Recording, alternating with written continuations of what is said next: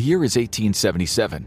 On Shirayama Hill, a band of 40 samurai, most of them badly wounded, are facing Japan's 30,000-man imperial army. The samurai leader, Saigo Takamori, started this battle with 4,000 men. After 99% of his troops are killed, he realizes defeat may be imminent. Disheartened and humiliated, he slowly raises his sword and prepares to commit seppuku, thus ending the bloody last stand of the samurai. But how did it come to this in the first place? In order to understand why the samurai went extinct, it's important to understand who the samurai were in the first place. In Japanese, the word samurai means those who serve, and it fits the original role of this warrior class to a T. Samurai started to become a thing during the feudal Heian period in 794 to 1185, employed by wealthy landowners to serve them and defend their land. At the time, Japan was less of a unified empire and more of a collection of militaristic clans under the emperor in Kyoto. The strongest clan at the time, the Fujiwara clan, shut out a lot of wealthy people throughout the empire who each thought they deserved more power. In turn, these landowners were prepared to sacrifice countless lives to acquire it. In the 1100s, the imperial court in Kyoto gradually lost power, and the wealthy heads of local clans and landowners, known as daimyo, started to rule over the different regions instead. With this new decentralized system of government, power struggles became common between the clans, and the samurai became indispensable, solidifying themselves as a separate social class. The biggest conflict of all was the Genpei War from 1180 to 1185 between the Taira and the Minamoto clans, who wanted to control the entire state of Japan. The glory of the samurai acquired during that war leveled them up from warrior to ruling class. Thus, the Kamakura shogunate, essentially a military dictatorship, was established. In order to maintain the elite status of the samurai, war hero and control freak Minamoto Yoritomo decided that no one could be called a samurai unless Yoritomo himself had permitted it. He knew that he could only hold on to his rule through military strength and intimidation, so it was important for Yoritomo to create a powerful warrior class that would be looked up to and feared by the people. This was around the time that Zen Buddhism was gaining traction in Japan, and the rules and moral codes of Buddhism seemed to align quite well with a disciplined military life. The austere, simple life principles of Buddhism morphed with the samurai's training to eventually become the Bushido Code of Conduct, or the Way of the Warrior. This code emphasized honor and loyalty to each samurai's daimyo above all. The code also instituted the idea of seppuku, the ceremonial killing of oneself in order to preserve honor in the face of failure. As you can see, the samurai took their oath of loyalty very seriously.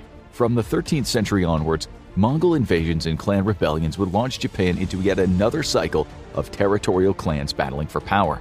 Eventually, in the late 15th century, this led to another decentralization of power, which once again strengthened the role of lords and their samurai even further. The problem is that the roots of the samurai's eventual destruction were already present in this vicious cycle. The constant conflicts and transfers of power they depended on, the unwillingness to accept any central form of government, and their strict adherence to Bushido planted the seeds of their eventual demise as a group. Under the centralized Tokugawa shogunate, during the Edo period from 1603 to 1867, the samurai were still powerful, but in this time of relative peace, their day-to-day roles were slowly changing. Though they were still theoretically career military men, they more often found themselves knee-deep in bureaucratic work and even farming activities than actually fighting. They increasingly became unhappy about their lot in life.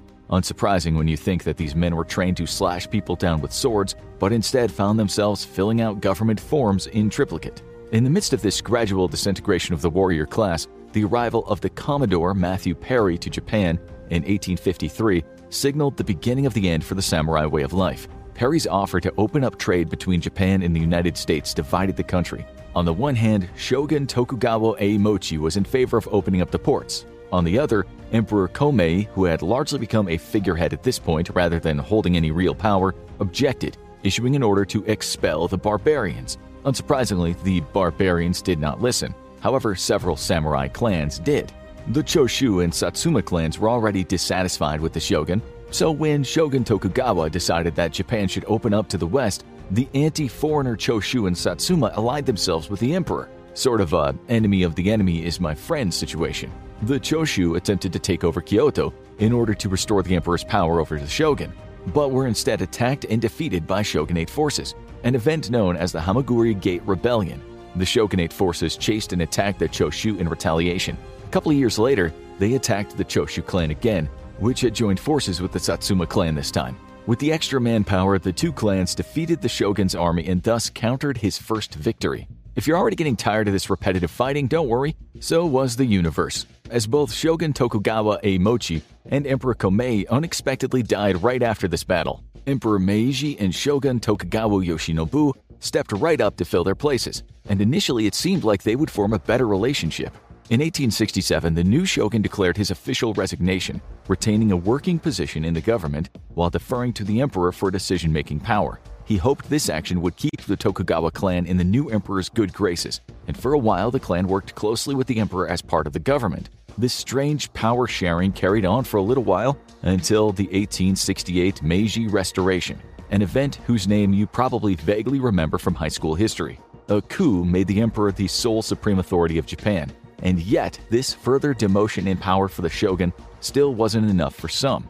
The Choshu and Satsuma clans, still mad about all those bloody battles and expeditions against them a couple of years ago, persuaded the Meiji government to take Shogun Tokugawa Yoshinobu's lands from him and strip him of the title of shogun altogether. As you might expect, the shogun, or former shogun, was incredibly unhappy about this development, especially as he had already voluntarily abdicated some power to appease the emperor. The former shogun decided that he wasn't going to take this disrespect, and he wanted his old position back. As the emperor had a strict no-takesy-backsies rule, the clans who supported him readied themselves for battle. On January 27, 1868, the shogun led his troops against the Satsuma Choshu Imperial Alliance, waiting for him at Kyoto. Though the shogun had the advantage when it came to numbers, they outnumbered the opposing clans 3-1.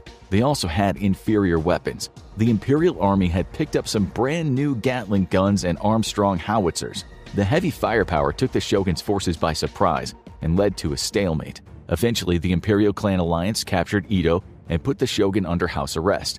What the Satsuma and Choshu clans didn't know yet is that their support of the emperor would lead to their own undoing. Emperor Meiji was not like his predecessor, something the samurai clans might have figured out had they not proclaimed undying loyalty to the emperor's throne.